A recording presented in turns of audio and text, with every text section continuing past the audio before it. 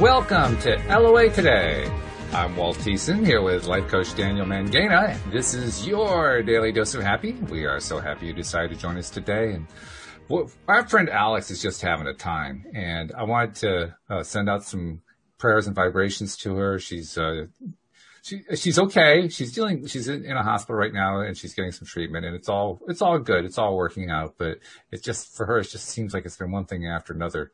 And it kind of gave me an idea for a topic for us to discuss today, Dan, because I wanted to get your take on what it is when we're sending vibration, when we're, sending prayers and so forth. Specifically, because I know you've been doing David Strickel's Taya Boot Camp, and they have, their own particular ways, really great ways, of course, that we know about, for teaching people how to let go of stuff and how to put transgressors in the past and so forth. So I'm curious on the topic of, when we're sending vibration, has what you've been learning through David's program influenced your understanding of this in any way? Yes, is the short answer. Okay. That's a long answer. Because overall, I don't think there's anything new under the sun. But when you're called to look at something from a different angle, in a new way, in a new light, specifically in a container that says, I want you to drop everything that you've been doing, guys, and I just want you to just try this. So I'm coming at it as a new baby. So I don't come at this as, I know anything. I come at this, I don't know anything, completely blank slate. I'm starting from the ground up. And I've really played quite full out on that. So I've come as if I didn't have any tools, not through, I'm positive I'm going to look at this as a glass half full. What if I only knew that it was a glass? How would I feel about that? And so it's been challenging. It's been interesting to see how that shows up, but it's been very, very powerful. That's good. So how has it affected the particular question I raised about vibration and, the idea of sending source energy to somebody else for their assistance? I don't think you can do that. Now we get down to it. And this is not to say that you can't. I'm just saying, for me, my layer of reality, that doesn't really happen. What happens in my layer of reality is everyone that shows up is a reflection of what's happening inside of me. And so I send love to the parts of myself that shine up as that thing, and that inevitably ends up as showing up differently in that person. That's more of a hologram theory-esque way of looking at things, and that's how I tend to do it. Let's talk about that theory a little bit, because I can say that's different from my own understanding, and I'm curious about it. I hadn't really thought about it in terms of what you're calling the hologram theory, the idea that it's just an aspect of you within yourself that you're helping out, but it ends up helping the other person.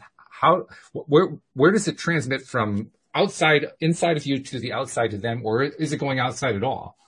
There's nothing outside. Hologram theory, okay, oversimplified at its root thing is everything is just a holographic projection of my internal environment as a strand of source energy. Okay.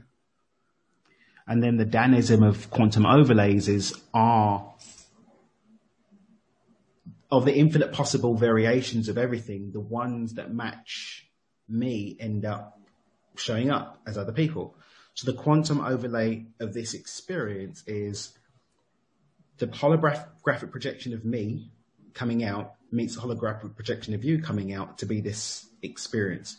So ultimately there are two strands of consciousness, but we are meeting the holographic representations of the overlay of two vibrations matching each other. When I change myself, I no longer have a vibrational match for the variation of you that matched with the old version of me. So I'll meet the variation of you that matches the new variation of me. Ergo, if I'm vibrationally matching at a frequency that aligns with a healthy Alex, I will witness the healthy Alex, and I'll see that Alex has changed. I haven't sent anything out anywhere. I've just changed my vibrational match to the quantum variation of Alex as hell. Okay, that's cool. So let's talk about the hologram part, the holographic part. What makes it a hologram? What makes it holographic? The science of it, I don't understand enough to to define, it's one of the reasons why I left it out of my TED talk. It's one of the things I was going to talk about. It's like, I don't know this. Okay. Right. But effectively, it's like something whole and complete within itself is a part of another thing, which is whole and complete within itself, which is part of another thing, whole and complete within itself.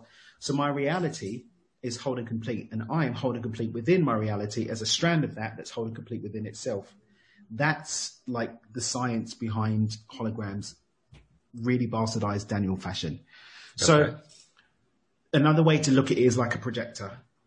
The movie screen is what's happening inside of me. The projector is my perception, and then the projection is what I see around me. Effectively, the inner world equals the outer world, but to like the nth degree of like inner world matching outer world. When I think of the word hologram or holographic, I think of like science fiction, TV and movie and so forth.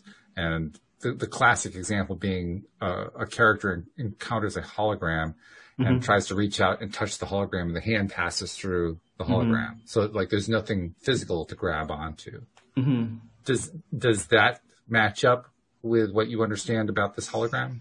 Well, reality is malleable. That's the nature of reality. The only thing is that our perception gives us the ability to connect with it. It's like someone that doesn't believe in ghosts will never see a ghost, but one who believes in ghosts will have encounters with ghosts all the time. So everything is as real as we accept it to be. Our belief systems create the malleability that allows it to be, that malleable essence to be real and experienced by us. You know, for some people, the stuff we're talking about is absolute poppycock. They're never going to be able to engage with it on any level. But there are people that we know that use this stuff every day and create their life through this. So it's all holographic, but depending on our stance, we're either operating at the frequency of the hologram, and therefore it's more real to us, or we're not, and it's not. But it is ultimately always malleable, something that we can pass through or that we can connect with depending on where we're at individually. That word malleable is interesting to me because, again, I'm thinking of that image that you see in a science fiction movie or a television show, Star Trek, that kind of a thing. And from the perspective of a viewer watching that program, the hologram is literally nothing more than some light that has no substance to it that just, Which is you reality. can't do anything with it. Which is reality. Reality is just light.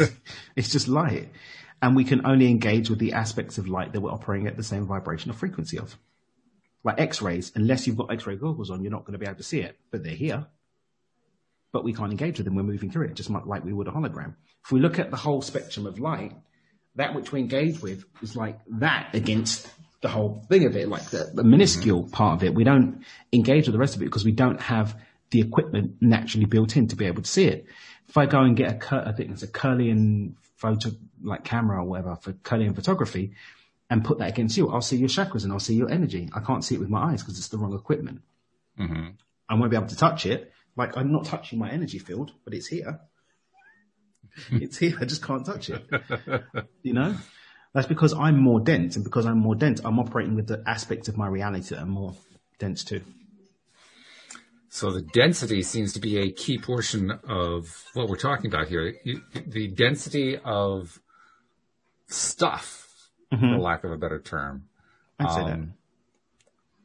So, for instance, when we're talking about that interconnection to Alex, to our friend Alex, who's dealing with stuff, and we want to give her some support, we're talking about not a connection to the lower density form of Alex that we know at all. We're talking about purely a higher a higher vibration. So in that sense, is that higher density? I'm not sure if that counts. What is that? You know what? The words fail me. I've got scientist friends who are very serious about this stuff, and so I do my best to like not dishonor like the years and years of schooling that people go through to speak about this stuff competently. So we're talking very much as novices here, just doing our best to make sense of it, know. Because like people like talk about the quantum and quantum physics, they don't have the slightest figure about quantum. They've just popped that label on something that's sexy for them to sell on Instagram. But ultimately... Well, isn't that what Bohr said? I mean, when Bohr commented on quantum physics, he says anyone who thinks that they understand quantum physics doesn't really understand quantum physics. Or even on Stargate SG-1 when they met the Tolan and then Sam Carter's like, oh, you guys have cracked quantum physics? They're like, yeah, we've disproven that bollocks. That's like what our kids, we teach them that in primary school, that it's not real. I mean, I want to respect science, right? And so just anybody listening, we're talking hypothetically as two novices that are speaking about ideas. So if we bring this more to a philosophical, hypothetical, spiritual conversation versus the deep science stuff, because I'm not qualified to do it. And I aim to keep my mouth shut on stuff that I'm not qualified to do. I grasp enough of some aspects of and elements of these concepts in order for my stuff to make more sense. But I don't pretend to be this is just my mind saying, oh, well, there's another cool question. Let's see if we can go there. Yeah. I just want to be respectful is all, because I think the world that we're in of, universal law of attraction, all that stuff, in many ways shoots itself in the foot, speaking about the science as if it knows what it's talking about and often just misquoting it. I mean, the amount of quotes poor Einstein, the amount of stuff that gets attributed to him to being said, he didn't say it. It didn't come out of his mouth. But it's like, just give it some respect. But man, if we just talk about it in terms of, just common, we can dip. I think we don't need to go as deep in the science in order for it to make sense for our discussion, is basically what I'm saying. Mm-hmm. Right now, I'm engaging with you. I can poke my computer, but I can't touch you, but you're real. Yep. Well, I think I am. I was this morning anyway. So there are aspects of our reality like electricity. We don't see electricity, but we see the effect of electricity. Nature, if we look at the natural plane. So one of the ways I was taught is to look at the physical plane, the natural plane, the spiritual plane. These planes or levels of density, basically, things play at that level. Now we can engage with that level, but we're not going to experience it with our senses, our five senses in the same way, because our five senses are limited in the bandwidth that they can operate within and without of. That's when people talk about the higher senses, like the ladies that do the psychic work on the show, right? Mm-hmm. They're not using their five senses. They're using extra sensory action. When we look at the five clairs, clairvoyance, clairaudience, clair this and clair that, they're extensions that are extension of those senses that can operate outside of purely three-dimensional reality. When I talk about three-dimensional reality, personally, I'm saying that which we engage with our physical senses. The second that we move beyond using the senses, we're no longer in three-dimensional reality because we're moving outside of time and space and into non-tangible. Tangible, okay. Non-tangible aspects of reality. So we'll go back to light, the spectrum of light. There's only a portion of it that we can engage with our eyes. The rest of it, we need additional support. Sure. Some people can see X-rays without electrical stuff, and most of us need. Really? That's new to me. I didn't know there were people who could see X-rays. No, but I'm just saying people that talk about, I just pulled one out of my bum. Oh, okay. It's just, I can see the energy. Well, because we know that, I know people. Yeah. And at times I've been able to see energy myself. I see it. I can see energy pretty much. I'm not great at it, but I'm better at it than I was 5 years ago. Let's put it that way. But it comes from, working those non-sensory muscles. Mm-hmm. That's a better phrase. So when we're looking at Alex, right? Mm-hmm. Alex isn't just skin and bones. Right. She's skin and bones. She's got a mental aspect to her, which can be impacted by her emotional state. So it's separate to her emotional state, but is an experience with her senses and therefore is non-physical. So it's somewhere in the middle. We can take pictures of her energy body. So we know that that's quote unquote real too. We communicate with her physical body through time and space. A handshake, a hug, a hello is experienced. We can see each other. Right. People who use telepathy, for example, are using mind to transmit thought back and forth. People that meet astrally are using their spirit bodies in order to connect with each other. Mm-hmm. When you have the know-how, you can actually bring a relationship between those aspects cross. So my physical body can engage with your spirit or your mental, and your mental can engage with if we know how to do that. We're looking rudimentarily at your original question of sending good vibes to someone.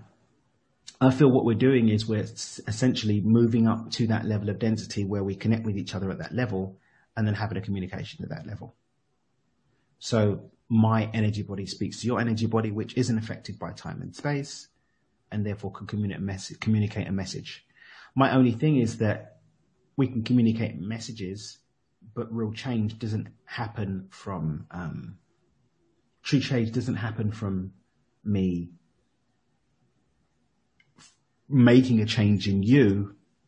I'm communicating at that level of change that I made in myself that gets reflected in the version of you that I end up being able to communicate with, and therefore what I witness and experience in thought and physical reality. That's an important distinction, the version of us, where we all have different versions of ourselves. Everything's got a different version of it. It's got, the whole thing of quantum potential's all about, these variations of experience that we have, the snapshots that we move through that we call our life. It's moving through one of an infinite number of variations of any moment in time. And that happens because of attraction and alignment, I believe. Mm-hmm. Mm-hmm. And the version of me that's communicating with you is the one that's had some success with that, but there's also a quantum variation of me that's had no success with that. There's a quantum variation of me that still goes to church and,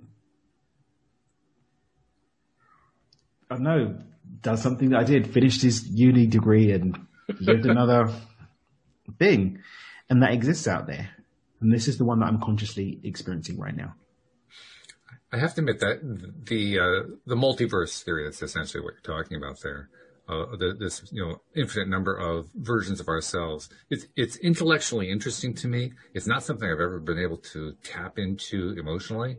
It's always seemed very, I don't know, just abstract more than anything else. But I think what I'm talking about is a different to multiverse, because multiverse kind of says that there's a fluid timeline of experience that's happening alongside each other. I'm saying that actually we move from point to point through different snapshots. It doesn't actually say that there's an ongoing timeline. It's a different snapshots. And those different snapshots are experienced and pulled from infinite potential and experiences what we move through in life. Is it possible that there's a whole timeline going on? Well, for infinite possibility to be true, then there has to be a reality where multiverses are real. Otherwise, there's no infinite possibility. Do I subscribe to that in terms of my conscious experience here and now? I don't know. I haven't really given it that much attention. But okay. I do subscribe to the fact that life is a series of snapshots. Quantum physics refer to these as quanta, these snapshots that we move through so quickly, much like a picture book, that we think we're having this fluid experience, but we're not. We're having a connection of it, micro experience, quanta experiences that we see as the now, we reflect back on as memories, often distorted, and we look towards as expectation. And interestingly enough, the way I understand it anyway, these experiences, like you describe them as a series of frames. Is that what you call them? Snapshots, frames. Snapshots, yeah. Slides. The interesting thing from my perspective is that they all have what's the word? A thickness, I guess is the best word I can think of. A thickness of zero. Like there's really, there's no actual shape to it, is what I'm trying to say. I mean, that's what's so crazy about this topic, because I mean, the words start to fail you after a while when you're trying to describe it. and the thing is, again, all of this is relative, right? Einstein told us so. Did he? Well, the version I'm aware of did. Did he? I don't know. Maybe we'll play with our minds. We'll find out next lifetime. But, yeah, right. But ultimately, what's most important is what makes sense for us to accept as true here and now. Because Did Einstein say it? Does it matter whether he said it or not? What impact does it have on my reality now and what I want to create going forward? Or is that just another energy trap that's going to suck my energy from the now and therefore disempower me from moving forward in the way that I want to move forward? Fair point, because you can really go down a million rabbit holes with this kind of stuff. And a million completely superfluous rabbit holes that actually don't do anything. And this is one of the traps, I think, that, I mean, I just did an interview, podcast interview on a live stream, I don't know, a couple of hours ago. This is one of the things I spoke about, you know, being so caught up in the sexy, right? So caught up in the sexy that we actually lose sight of what's experienced. I'm not talking about what's real as in these things aren't real, but what's, I don't want to even say important, but what's... That's what I was going to go with it. Or the way I would have said it is, what's our priority? What's important to us? It's not just generally, objectively important. It's individually important. Everybody has a different sense of what's important for them. I would say. Yeah. And that's really what drives it. I mean, now, why do we go down rabbit holes here? It was because that's what we do here on the podcast. This is what I wake up to do every day. So, I think I'm like, we are kind of performing a public service. If we go down the rabbit holes for our listeners, then they don't have to do it. Now they can go back to actually, pursuing their life and deciding what they want to bring into their life and staying focused there, because they don't need to go down the rabbit holes. We've already done it for them. So, exactly. We've done all the heavy lifting. Yeah, right. It's a public service is what it is. I mean, it's all well and good. There's fun and adventure going down rabbit holes. It can be fun, but there's also a level of danger with going down rabbit holes, because we can be so caught up with the rabbit holes that we actually end up losing sight of the stuff that really matters. So let's go there. What really does matter? What do you think is the most important thing in your life? I won't ask you to speak for anybody else, but what matters?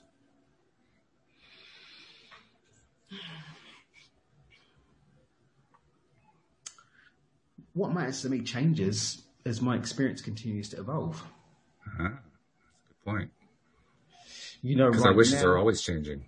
Wishes are changing because we're getting we're getting new content, we're getting new inputs, we're getting new data.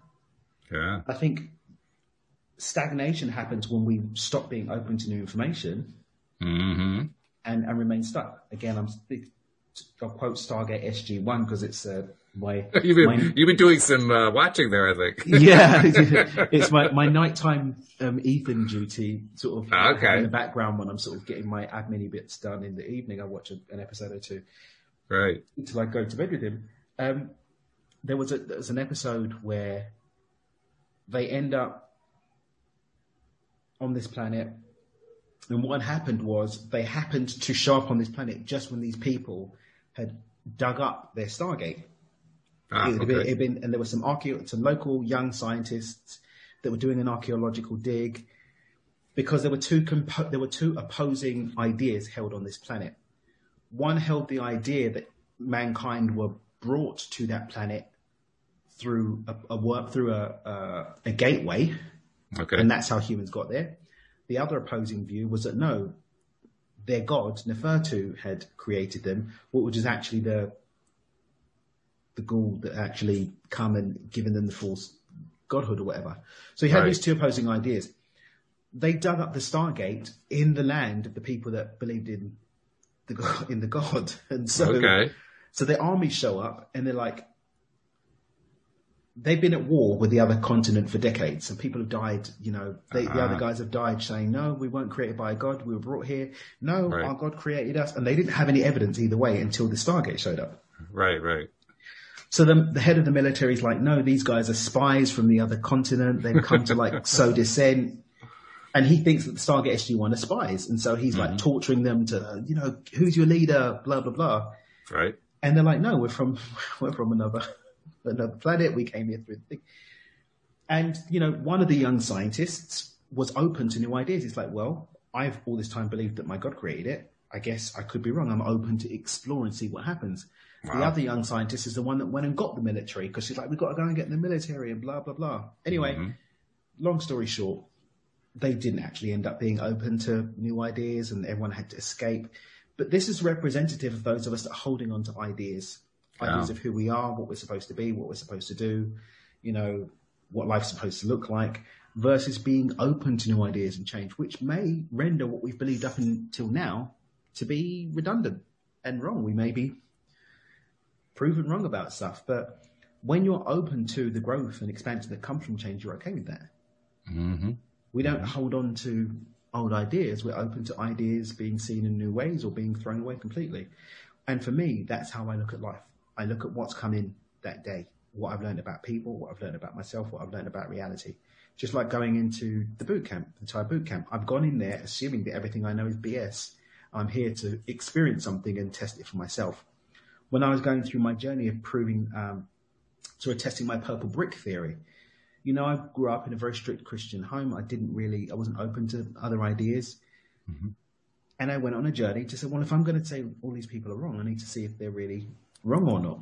So, going to Hindu temples and actually sitting with Hindu teachers and learning about their ancient texts, going and I did a Ramadan and did a whole month of fasting and prayed 5 times a day for a couple of months just to see, what's going on. I learned to transliterate Arabic so I can see for myself, do I really believe this? Wow. Is it wrong?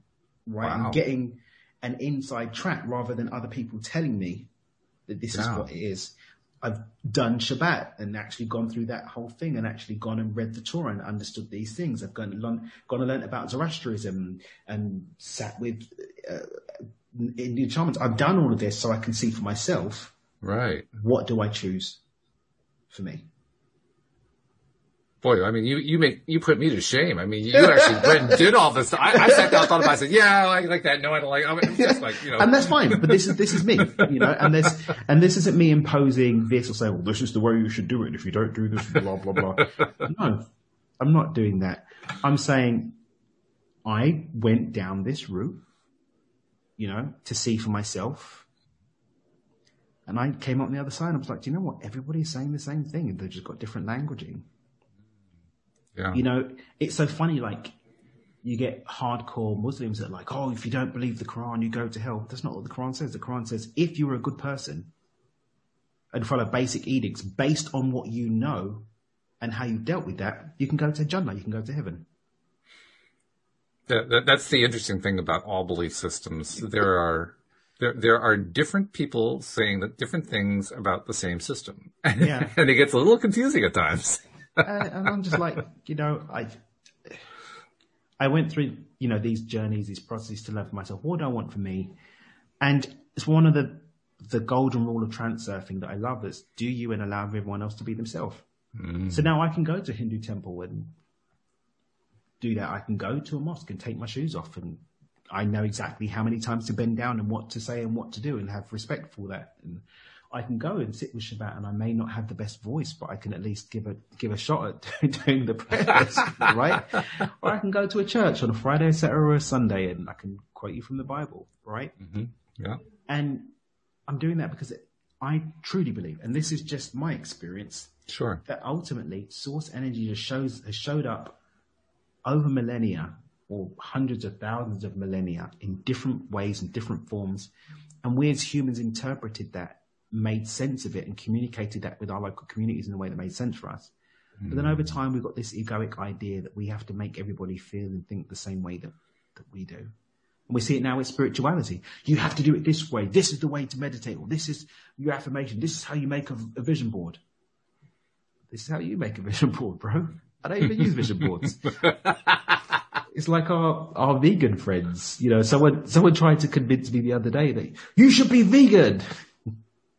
I know that's one of your favorite things too, to actually be convinced of this. It was just like, and he's like, yeah, I was like, I'll try this, not for me. It's just the microbes in your gut. You just need to stick with it. The microbes in your gut are going to change and then you're going to be able to do veganism. Mm-hmm. I had my DNA checked, mate. Not just DNA trumps gut microbes. It's like, it's like, just do you. If you want to have a plant-based diet, have a plant-based diet. If you want to be a carnivore, I don't really agree. I tried carnivore a little bit. wasn't really for me. I like green leafy vegetables. I like having some veg in my diet. Yeah, me too. I don't really eat much grains. They don't really agree with me. So I kind of swerve them a little bit. But did I feel good? Yeah, up to a point. I'm just not a Nazi about any of it. Am I keto-ish? Pretty much, but every now and then I like donuts. I'm not like, well, I can't have this donut. It's against the gods of keto. I can't have the donut. If I want a donut, I'm going to have a bloody donut. You know what I mean? But I bless it, and I enjoy it, and I get up my spiral as I'm eating it, and it's doing no harm to me. It can only do good. And that's how I go through life. What feels good? What does no harm? What's the place that I'm coming from? Where am I on my spiral? Well, I'm engaging with it or imbibing it. And I don't try and force those ideas, feelings, or beliefs on anyone else. I really resonate, especially with the part about how does it feel to me? Is it in alignment, as we like to say, with how I'm feeling about stuff and what I'm enjoying, what I prefer? Because I think that's what we're really talking about here. We're talking about preferences. Yeah. And everyone's going to have different preferences. And there are going to be a lot of people who are going to have preferences that just make me want to retch. But you know what? That's their preferences. That's up to them. That's just like, okay. It is totally okay. Yeah. I don't have to eat what they're eating or think what they're thinking or drink what they're drinking or breathe what they're breathing. If they want to breathe, nitrous oxide all day, fine, go right ahead. I'll say thank you, but literally. No thank you. Yeah, right, exactly. Knock yourself out, literally. So. And I know it's going to lead to stuff to consequences. That's one of those sticky words because we often associate consequences as a word with negative stuff happening, but I don't use the word that way. I think of it as just what follows. I don't have a better word than consequences for what follows, so I'll just go with that one. But, there are going to be consequences that come along, and some of them I'm going to like, some of them I'm not going to like. There's going to be effects from that follow from the cause. Yeah, sure, that's what that is. It's an effect. There's going to be effects that follow from the causation. And, there are going to be people I can see very often, I know you do too, there are going to be people who pursue a certain path and they're adopting a certain viewpoint, and I can just see it's going to lead to them having what I would call a really miserable experience. And I have to kind of be okay with that. Because if I don't, I get sucked into their world. And that's the thing I think that we kind of miss. We don't realize that the more that we disapprove of X, whatever it is, we get sucked into it. So do it as little as possible. Why? Because that's what feels good. Exactly. Yeah. Which is, that's pretty much what David Strickle teaches, what Thai Boot Camp teaches. And one of the things, when we're looking at polarity is not judging what shows up that doesn't match our preference, but just witnessing and taking it on as a part of the human experience. Yeah. It is interesting. The one good thing, there are many good things, but one good thing that comes to my mind about living in a world of polarity is watching the polarity. I mean, it's like what Alex would say, because she has said this before on the podcast. She doesn't want to go experience the polarity. She'd rather watch it on television, but she loves watching it on television. And I can appreciate that. I don't like spending a whole lot of time giving my attention to the lower end of polarity, but every once in a while it's like, what are those crazy people doing over there? I mean, you just kind of have to watch for a bit. And I think the real art of living in abundance is recognizing for yourself, for myself, speaking for myself, how far to go with that and how far not to go with that. Just kind of being in tune with, okay, this is having an impact on me, looking at this thing that I really don't like very much. How much time am I willing to give to it? There's going to be consequence to that as well. And that's why, you were talking earlier about how it's not like there's one thing or one major thing that is the most important thing in life. It becomes a series of events, and we keep adjusting and adapting and reselecting our value list, if you will, as we're going through life. Well, that's why. If we come at life, and I have done this, by the way, I'm raising my hand to say this. If we come at life with, here is the one and only value list, that is a guaranteed route to hell. It's absolutely guaranteed, because no matter how you end up putting that list together, it's going to lead you to a static, stagnant place that, in your mind anyway, doesn't change. Your life doesn't change. And when your life doesn't change, it actually changes for the worse. That's the thing that's really bizarre about it. If your life's not growing, then it's declining. It's stagnant. Exactly. Yeah. And I think when we remember stagnation, oh gosh, stagnation. Do I really fancy that? No, you don't fancy it. So not really. No. Be open to the groove and flow of change. That changes the natural. Like when something stops growing, it's dying. When we die, it's literally because the telomeres in our body stop growing, genes stop replicating themselves, then you die. That's it. One by one, an essential function in the body will stop working, whether the heart stops working, the lung stops working, the brain stops working, something stops working, and the telomeres in that stop regenerating. And that's what happens with us, in terms of our essence. Also, we cut off the lifeblood of change and growth and expansion, and then it just stops growing, and then it just dies. That's what happens. It is what happens. Yeah. So if I were going to if I were going to answer my own question, what is important? I would say what's important to me is what I like right now. Yeah. Fortunately, I like a lot, so that means diversity. I was add to that. What feels good and does no harm?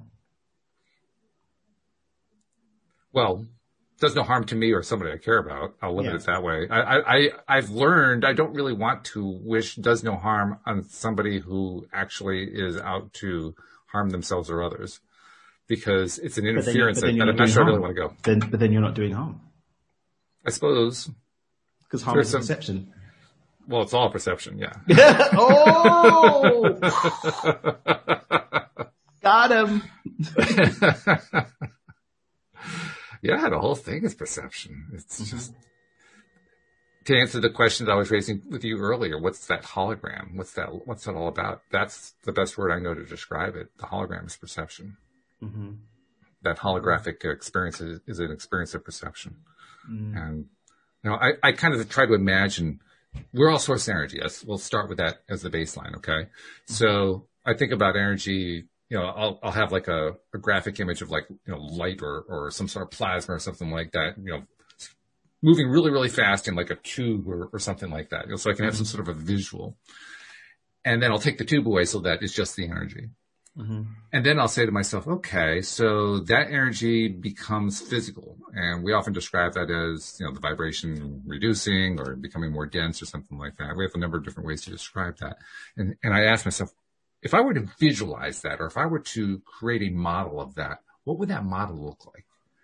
And that's where the hologram idea becomes useful to me, because then I can just kind of imagine, like, I'm a piece of that flow of source energy, and my piece kind of, it's almost like out of Star Trek, right? It grows into a figure out of this nothingness.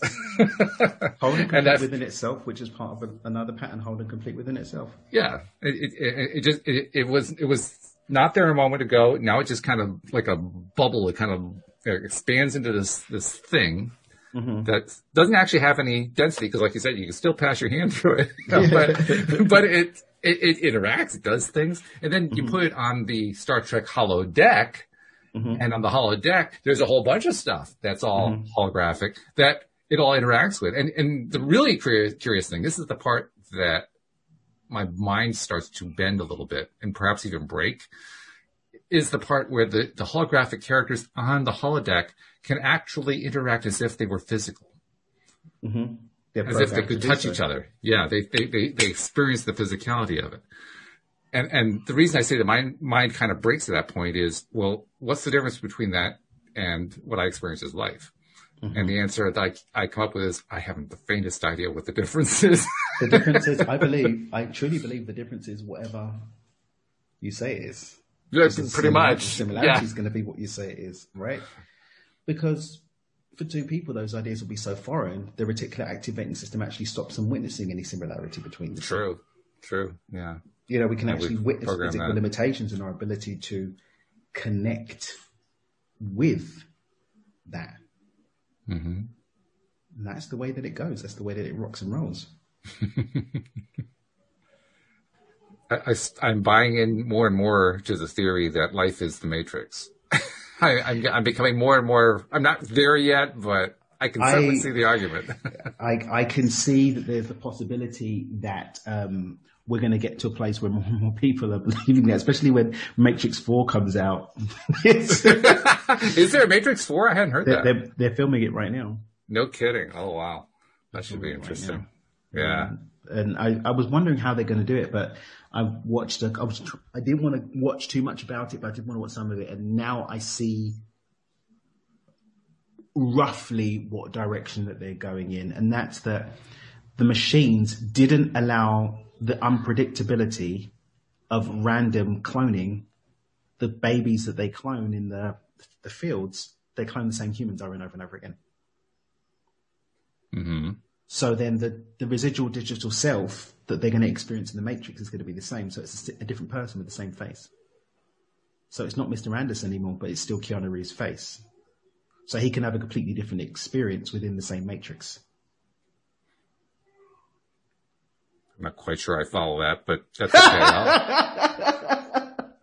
I saw you getting lost, which is one of the things you can see when you watch us on YouTube, right? Yeah. Yeah. Well, when you watch it on YouTube, basically, not only do you hear me getting lost, you can actually see me getting lost at the same time. It's a very cool thing. And if you want to do that, just go ahead and subscribe to us on YouTube. I mean, it's an experience watching us. It's one thing to listen to the podcast, which is it's great. There's nothing wrong with listening to the podcast. That's what 99% of our listeners do. Mm-hmm. But then you actually see us and you say, these guys are wackier than I thought. It's a really good experience. Wacky, yeah. So, subscribe to us on YouTube as well. Don't just listen to us on the podcast. Hit the little bell, so you get notified whenever we're on. And be a part of the YouTube part of it, too. It's fun both ways. And you can watch us live when you do it with YouTube and actually engage with us. Send us questions and comment on what you think we're talking about and what you've got to say. I got to tell you something about that. The fact, because we do get people who watch the live stream with us as we do this every single day. A very fascinating thing has been happening on the live stream. What's that? Nothing. People aren't saying anything? Like literally, they're tuned in. They're tuned in. You can see the numbers changing. Occasionally you get a comment, but it's like, I almost wonder, I'm asking myself, like, are we going too far into the extreme abstraction or something that people aren't interacting the way they used to? I don't know what it is. I can't remember what I was on the other day.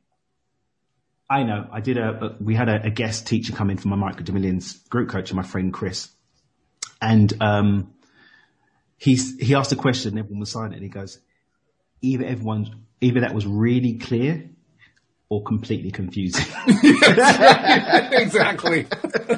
Precisely. You just nailed it. That's exactly what it is. It was really clear or completely confusing. It's one of the two. Now, I do know we often get a lot of emails actually from listeners telling us what they think about what's going on with the program. And they're uniformly just glowing in terms of what they're saying. So they're liking it. I'm not sure how much they're grokking it, but they're liking it. And yet, actually a lot of them are very detailed. So it's clear to me that they are grokking it. So, I don't know. I guess it's part of the evolution of the show. Yeah. It's just how we grow. Good. It's how we grow. That's cool. Yeah. 5 weeks from now, it's going to be a whole bunch of people jumping in and saying, well, yeah, here's my comment. It's going to vary. Oh, my goodness. Well, this is good stuff. Let's see. There was something else I was going to bring up with you. What was the other? Oh, I know what I wanted to bring up. I wanted to go back to what you talked about earlier about everything being the inside job. And I wanted to ask you two questions about that. The first one was, what is external? Is there anything external? And the second question is more along the lines of, to what degree is there a correlation between the internal and intuition? I actually did a podcast, like I do a thing sometimes, I haven't done it in ages, where people can have like a Q&A and we recorded them as episodes for the podcast. And I had one who was a lady I know who is intuitive, very, very, very empathic. Mm-hmm.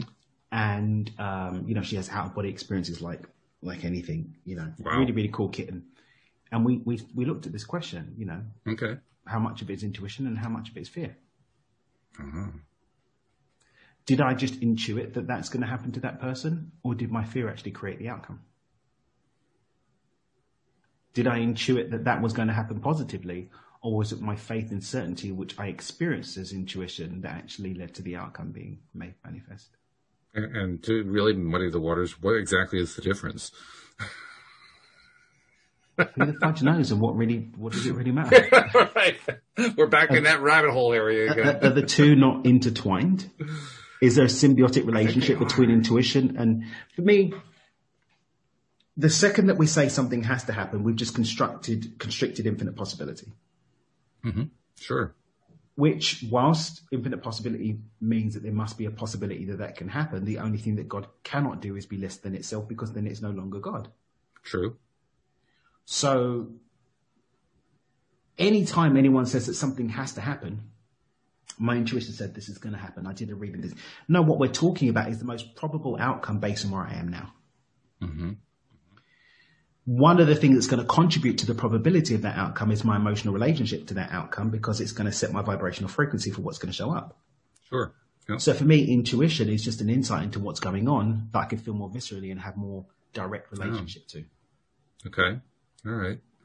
Well, it kind of fits in nicely with what I've thought about. What is this whole idea of a limiting belief? What is this whole idea of when I create a thought or I create a wish of some kind that I'm putting a limitation? And I think the best answer I've ever been able to come up with is I'm taking I think of source energy as being infinite. I think of it as being God, for lack of a better word. Mm-hmm. And the moment that we take not just ourselves as part of that stream, but ourselves as like a block of stream, I think of it that way, because I mean, it's not like it has any definite size to it, right? It's Mm-hmm. it just kind of It is. Mm-hmm. Yeah. So the moment that we take our block of it, so to speak, and just start shaping it in some way, that is putting a limitation. It's not that there's anything wrong with that. It's just that Limitations aren't always bad. limitations are very good in many cases. They add structure, they add context. Exactly. They add framework. Physical reality is a limitation that creates a framework, a structure within which new experiences can be had. Precisely. Yeah. Yeah. And so when I think about it that way, that gives me an entirely different feel about what a limiting belief is. I no longer fear a limiting belief. I no longer say, oh God, I want to avoid limiting beliefs. For me, does this belief, limiting or expansive, serve me? Because expansive beliefs can also be disservice too. Talk about what you mean by that. Well, I'm going to go somewhere a bit dark. Hitler believed that he was being expansive for the lives of the German people. Okay. Donald Trump believed that he was being expansive when putting up a wall and actually putting America first. That was an expansive thought. It was. Yeah. But everyone that it impacted wasn't expansive. When you look at the shutdowns that happened globally off the back of COVID restrictions and stuff, leaders, I believe for many of them, there's going to be some insidious ones, but I believe for the most part, people are doing their best to try and keep people safe. They have an expansive intention, albeit the effect of that causation isn't really proving to be all that expensive after all. But, well, that's because we live in a world of unintended consequences. I mean, just because we shape something a certain way doesn't mean it turns out what we think it's going to be. Exactly. Because especially when we're not being wholly intentional, if we're just being intentional in thought or in feeling, but we're not intentional across the board and intentional with a lot more conscious awareness to alignment and some of these other concepts, if I'm having expansive thought made in a space of fear, it doesn't matter how forward thinking and life giving my thought was. It was made in a space of fear, which is what a lot of choices, for example, are being, all of these examples I gave, people are making choices from a place of fear. Yeah. And seeds planted in fear won't be reaped in abundance. They're going to be reaped in fear. That's what you're going to be getting. So You know, How annoying. Every time that we focus on fear, we get more fear. I mean, what's fair about that? I tell you. double drat. But you know, if we are being intentional from the ground up, from the energy that we're in when we have the thought into that frequency that we're resonating with, and then the vision that we're having, and then the actions we're taking, it's going to be expansive for us, but we can't account for how it's going to impact other people. All that we can do is have true and heartfelt intentions, right? Which is a lot, by the way. I mean, I wouldn't want to suggest that that's inadequate in any way, because it's it's more than adequate. And at the end of the day, that's all that we can do. We're responsible to other people, but not for them. That's right. When I say what feels good and does no harm, I'm saying from my point of perspective, from a whole place, heart-centered place, has zero intention of anything but life and more life to others. Mm-hmm. Mm-hmm. Yes. I can completely. And that's the most that we can do. We can't go any further than that. At this level of consciousness, we can't see the rest of the playing field. I wouldn't want to go farther than that. And just like you said earlier, sometimes the contrast that might even be created by a choice is actually for the uplift and expansion of others. This happened 2 days ago. I was on Clubhouse, and the room that I was in on Clubhouse it came as a result of a woman from a place of fear tried to bully someone into buying her services and was being like scaremongering. That woman then set up a room about this, and then hundreds of people had the opportunity to share this beautiful conversation and ask questions and connect with each other. And all of that came because of a disempowering choice that someone made consciously to try and put fear into someone in order to drive them into buying their services. It didn't work, but it created this beautiful space. Right, yeah. And part of my contribution to the conversation was, let's send love and gratitude for that woman for making that choice, which created this beautiful space as a result. We never know how our choices are going to affect others. All that we can do is set the intention that we are going to be adding to the life of others in some way, regardless of how it turns out. I think that's one of the reasons I really appreciate the concept of source energy, the way we've been describing it here, because that particular conception enables me to, quote, send the source, unquote. Not that we're actually sending, dear Alex, please accept this. No, it's not like please accept our heartfelt source energy. That's right. But just because we pay attention to, I'll put it that way, because we're paying attention to the pure source to the best degree that we can, to the best of our abilities, we're essentially doing the creating without doing the creating, if that makes sense. We're not trying to mold it. We're not trying to take that block of source energy and start shaping it. We're just saying, intention, source energy, Alex, do what you will. It becomes unconscious competence. Unconscious competence. That's an interesting phrase. Have you never heard of that model? I learned it from Tony Robbins, but we go from being unconsciously incompetent to consciously incompetent to consciously competent and then unconsciously competent. Yeah, I see where you're going with it. Yeah. That's an interesting phrase. I'll have to kind of sit with that one for a bit. Yeah, but our competence comes without us needing to bring a level of consciousness to it. It's normalized, and that's true mastery. Like riding a bike. We become unconsciously competent of our capacity to ride a bike or drive a car. We become unconsciously competent of our ability. But when we first were learning the skills, we first were consciously incompetent. I know that I can't drive this car. I must learn. And then I'm thinking about what I'm doing, and then I don't need to think about it because I'm unconsciously competent. Yeah, we've all had that experience of wondering how we got from A to B because I don't remember the trip. Because we're so good at doing it, we just do it without even thinking about it. Yeah, that's very cool. I hadn't heard that phrase before. I'll have to think about that one some more, but it's good. Yeah, I'm pretty sure it's a Tony Robbins model. That's where I got it from. You can check it out. Yeah, the journey from unconscious incompetence to unconscious competence. It's a very interesting take on the idea of just put the intention out there and let the universe do the work. Yeah, that comes from faith. Yeah. And that faith becomes manifest unconsciously on our part into something beautiful because we're surrendering into more of ourselves. We're not dependent on this level of mind. So if we look at this way, when I'm consciously competent, I'm in beta. Alpha, I'm unconsciously competent, alpha and theta, right? When we start moving into delta and higher levels of mind, we're accessing more of ourselves. We're not limited so much. And as we access more of ourselves, we can access more reality and have more fun playing and creating at that level. And when we get to that level that's closer to pure source, then we're just sort of plugging in and having a go, I think.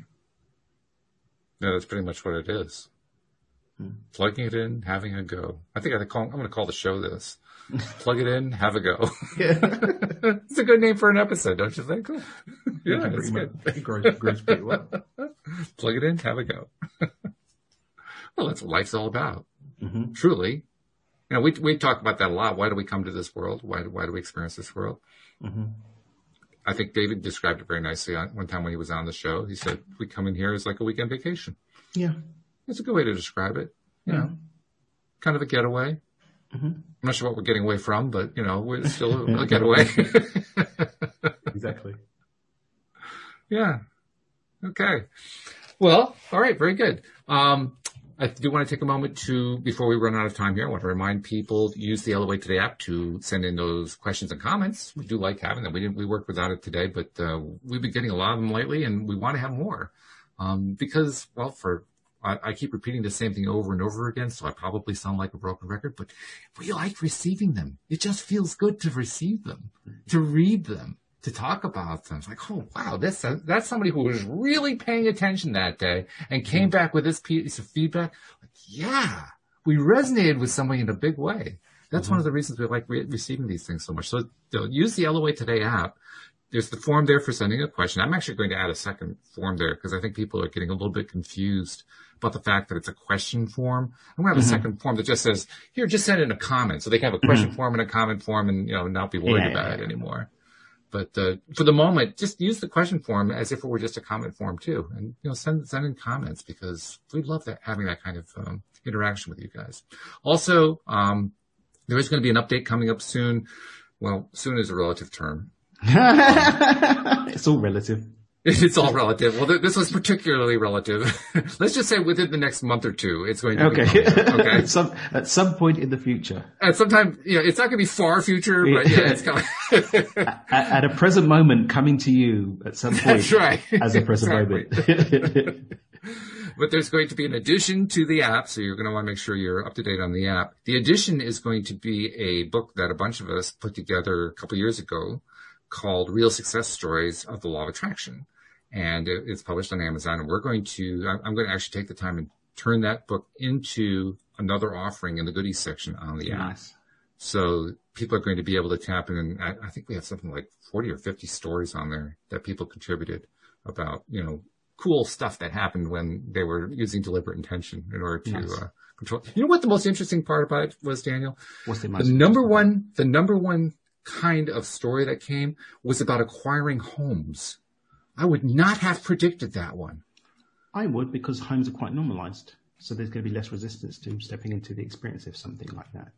Okay. We're born into a home. We have homes most of our life. So there's going to be less resistance to the experience of a home. So when you do a little bit of work, then it's easier to click into place. All right. Well, then you are a wiser man than I am because you predicted that one and I would not have. But that is going to be coming. So another reason to update the app if you haven't updated or actually install the app. And I'll put a link into the description today for people who have not yet done that. Sure. But in the meantime, as much as we missed our good friend Alex, this has been fun. I love having conversations with you because you have explored so much of this stuff so well. And I mean, I learned today, he did Ramadan for a month. Like, really? Oh my goodness. I did a whole Ramadan. Mm-hmm. You did a whole bunch and all the different major religions and so forth. You did all these. Wow. I did a Ramadan. I did a month of Anabu, which is part of the another tradition where you fast during the month of March was a lot harder because the days were longer. So I've done a couple of crazy things. Really cool. I love it. So thanks for sharing all that. I've been enjoying this one. I think our listeners will enjoy it too, but I really enjoyed this one. So thank you very much.